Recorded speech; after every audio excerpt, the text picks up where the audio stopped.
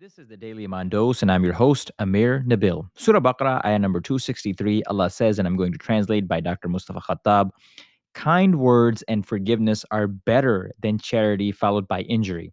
And Allah is self sufficient, most forbearing.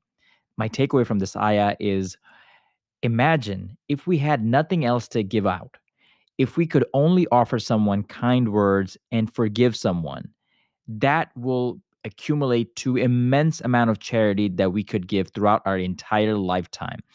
Every stranger that we meet, every friend that we talk to, every family member that we speak with, every uh, any person that we speak with throughout our entire life, if we can keep this ayah in mind and offer people kind words, offer people encouragement, advice, praise, compliment, and forgive them.